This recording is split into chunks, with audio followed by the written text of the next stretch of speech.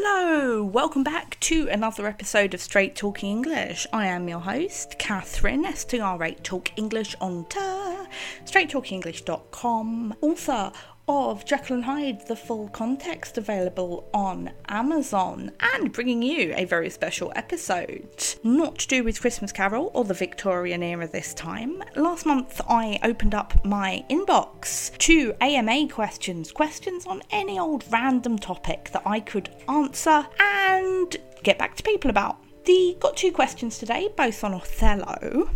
It's a play that I have taught before, but I didn't know as much about. I hadn't gone as deeply into as Macbeth and Romeo and Juliet. This was a really good opportunity for me to actually do that. I've been meaning to. And my first question was from Laura. She says, what's the significance of race in Othello? What does it say about Tudor society and Black Tudors?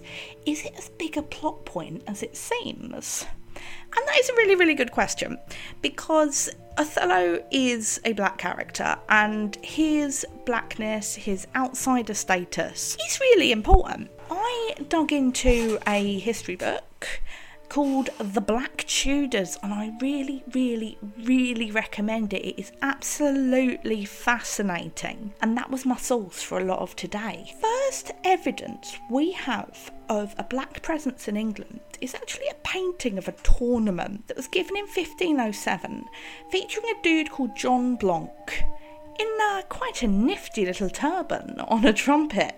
His position as a trumpeter was really trusted, very well paying, and also meant that he was a messenger. He might have lived in the UK as far back as 1501, arriving with Catherine of Aragon. She had two attendants.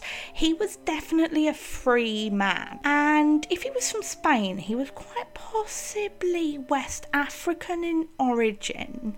Even though he was a Muslim, he came from this area around Seville that was West African. Couple of notes on terminology though. Catherine of Aragon had two quote-unquote slave attendants, which is where we think it comes in. So this is the question: were they slaves? The answer, nope. At this point in history, the word doesn't really mean what we now know it to in terms of black and white. It's mostly used to be like servant on a really long contract. So he would have come in as a long contract and been called a slave, but like anyone could have been.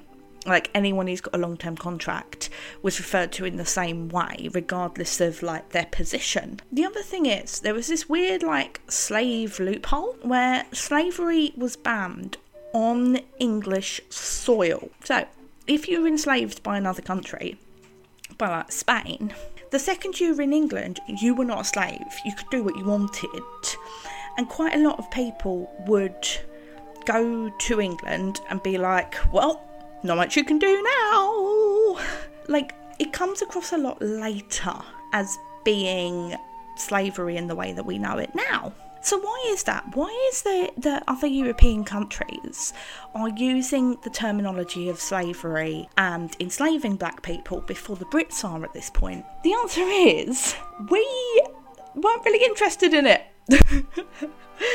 Our colonies were in North America, like Roanoke, and we didn't have the kind of economy set up. It wasn't like Spain, where they'd taken places that you could have large plantations and needed labour for. England did not even have that option. So Brits weren't really interested in it at this point. Our colonies were more like religious and ideological rather than economic. Don't talk that much about Black Tudors, because there was actually quite a lot of them.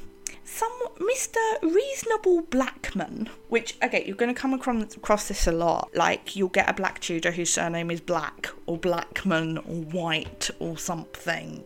And it kind of just tends to be like nicknames that have stuck. This guy, Reasonable Blackman, was an independent silk worker, silk weaver in Southwark. Edward Swarthy was a trusted domestic servant and lived in the Midlands. Domestic servant, again, in the sense that a lot of people went into service. He, in fact, was the doorkeeper, which is a really big deal. It is like the first line of defence. And I'm assuming this guy was Dench because he carried out punishments on other people on behalf of his master. You had the very mysterious Catalina of Almondsbury. She moved to a village in the middle of nowhere and set herself up as an independent farmer. We know about her through her will and her possessions, but not about that much else. Like, what drew her to being in the middle of nowhere? It's absolutely fascinating. Like, how did white Brits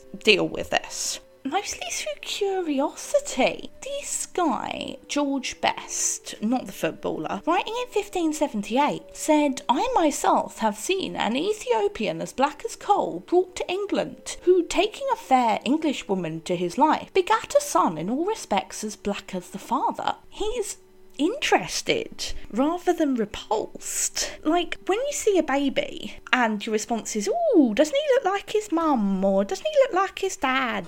It's that kind of vibe. It's more just like, "Oh, that's interesting." He doesn't have any of that, like, racial dislike that you would come to see later. It's just like, "Oh, you're from somewhere new." There is xenophobic pushback in Tudor times, but it's against those Catholics. Woo-hoo, more anti-Catholic stuff. In 1593, a bunch of apprentices posted what was called lewd and vile placards threatening foreigners. If they did not quote-unquote depart out of the realm, then 2,000 apprentices alleged they would rise up against them. But they was talking about French and Belgians. They were talking about Catholics from the main continent. If you were a baptised African, the odds are that you would belong to a church. Churches have their own community, and if you're a member of the church, you are accepted into that community. So pretty much, yeah, you're just a churchgoer, the same as everyone else if you've been baptised into that church. And many people were. Remember, the big bad guy to Brits at this point is Spain.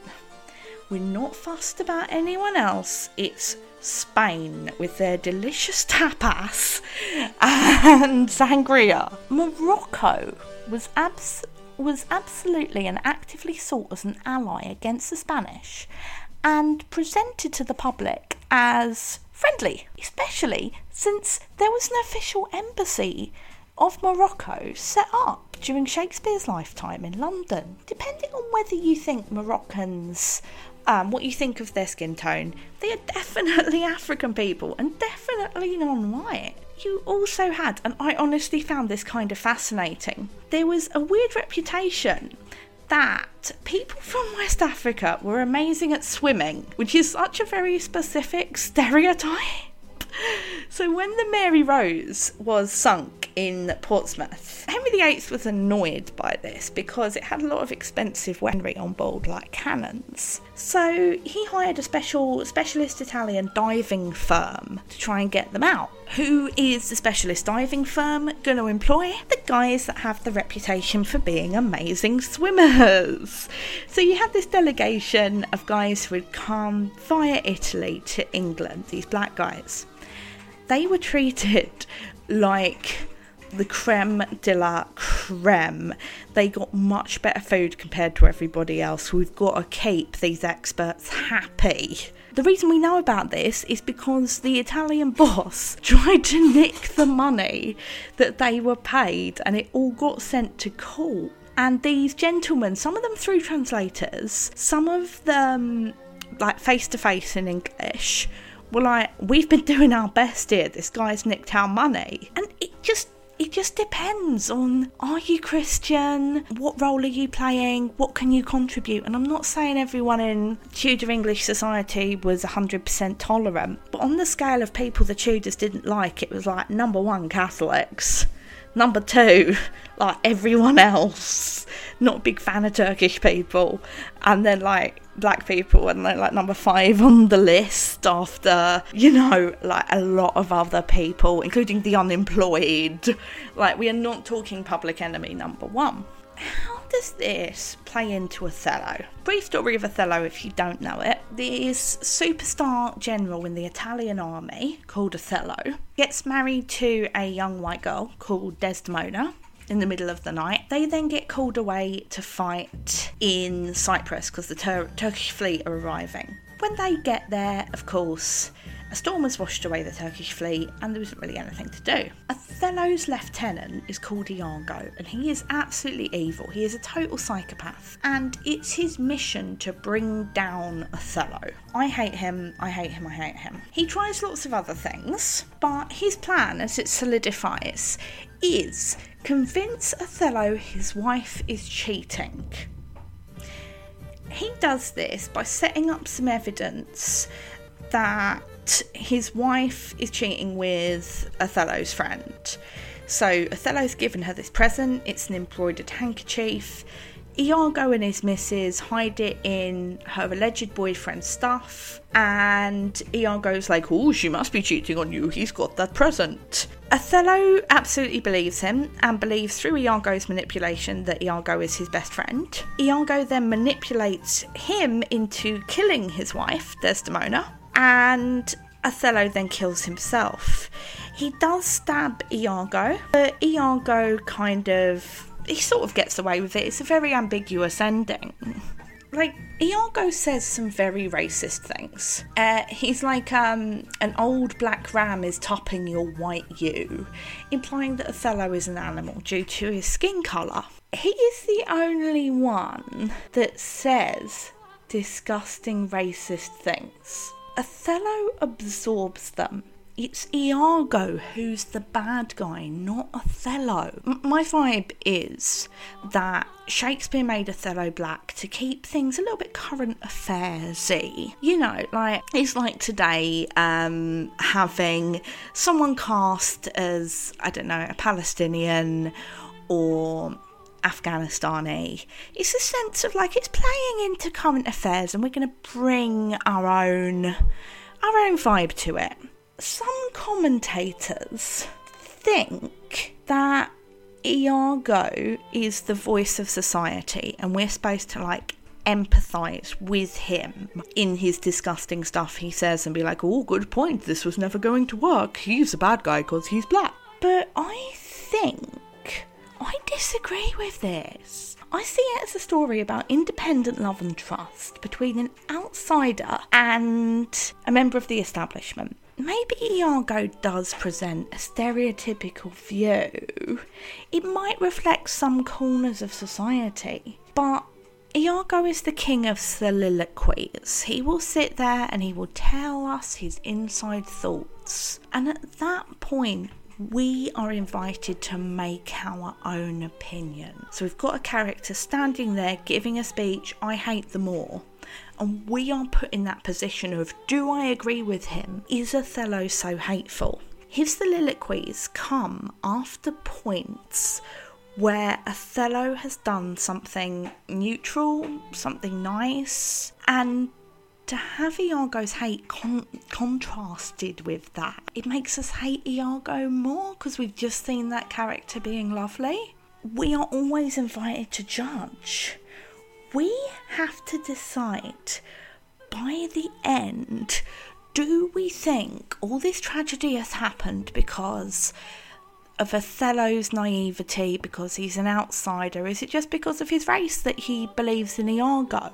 Or do we see it as someone, just a man who is trusting and a man who is evil? The first bit of the play is set in Venice and Iago is Italian. So there is this little smell going around, smells a little bit like Catholics are evil, Catholics are to blame, they'll make you kill your wife. I think he wants us to question our assumptions that we have. I mean, do we assume that Othello is going to behave in a certain way because he's a soldier? Do we assume that he's going to behave in a certain way because he's an outsider. Shakespeare's subtle with this. He wants us to think about things. It's why his plays last, in my opinion, because we're always put on the spot to decide for ourselves, consciously or unconsciously. This leads me on to my second question. It's from Teresa in Southwark, and she says, why did Othello fall in love with Desdemona, considering as they are from different races? It's a good point. Othello, when he meets Desdemona, he's an older guy, he's respected, he has a good job as a general in the army. Why does he fall for this much younger white girl who's actually the daughter of one of his friends? Well, their courtship is quite cool, actually, and she asks him to tell her stories about his life, and he tells her all these fascinating adventures he's had, some of which we don't know if they're true, when he says he's met people whose heads grow under their shoulders, so they have like a face in their chest. But regardless, the fact is that she actually feels sorry for him at the sad bits. If there's a story that's like, I don't know, I was stabbed, and someone would be like, well, that's heroic, she actually goes, oh no, that's sad. And because she's that one person who shows sympathy, that's why they fall in love. It's a plausible meeting, to be honest. She meets him when her dad has invited him over, and that's pretty plausible. That's something the audience can relate to. It's not like, this is definitely pre-Tinder, going down the pub. You would meet people through your family or through your church. So yeah, already their love is seeming quite relatable. A mixed marriage isn't that uncommon. Reasonable Blackman, who I mentioned, the silk weaver, his wife was white British, and their children were biracial. It's mostly because there aren't that many. I mean, when I'm saying like the black population of the UK at this point was relatively large, there's definitely not going to be enough people age appropriate for you to make a large choice. So having a marriage where one person is white, one person is black, yeah.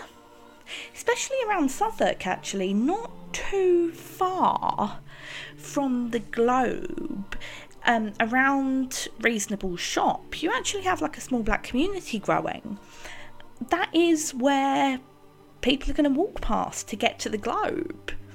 Also, fascinatingly, and I keep joking about this, I have yet to get through a series without talking about sex workers. Or most episodes, to be honest. As far as I can tell, everything I research is about sex workers. There was a black sex worker operating in Southwark. A number of her clients were literary men and wrote about her beauty. So she had somewhat of a cool reputation, and she may well have been known. Like, her house might have been known. It's pretty close to the Globe. But mostly, other than the fact that it's relatable, mostly I think it's to set up a binary.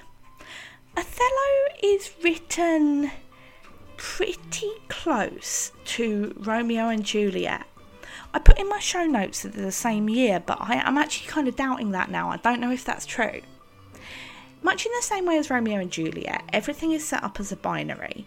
Male, female, Montague, Capulet, old, young, light, dark, heaven, earth, group, individual. So we know conflict is coming because either the binaries will be united or they'll come into conflict or they'll drift away. Like, you can't avoid an interaction between them.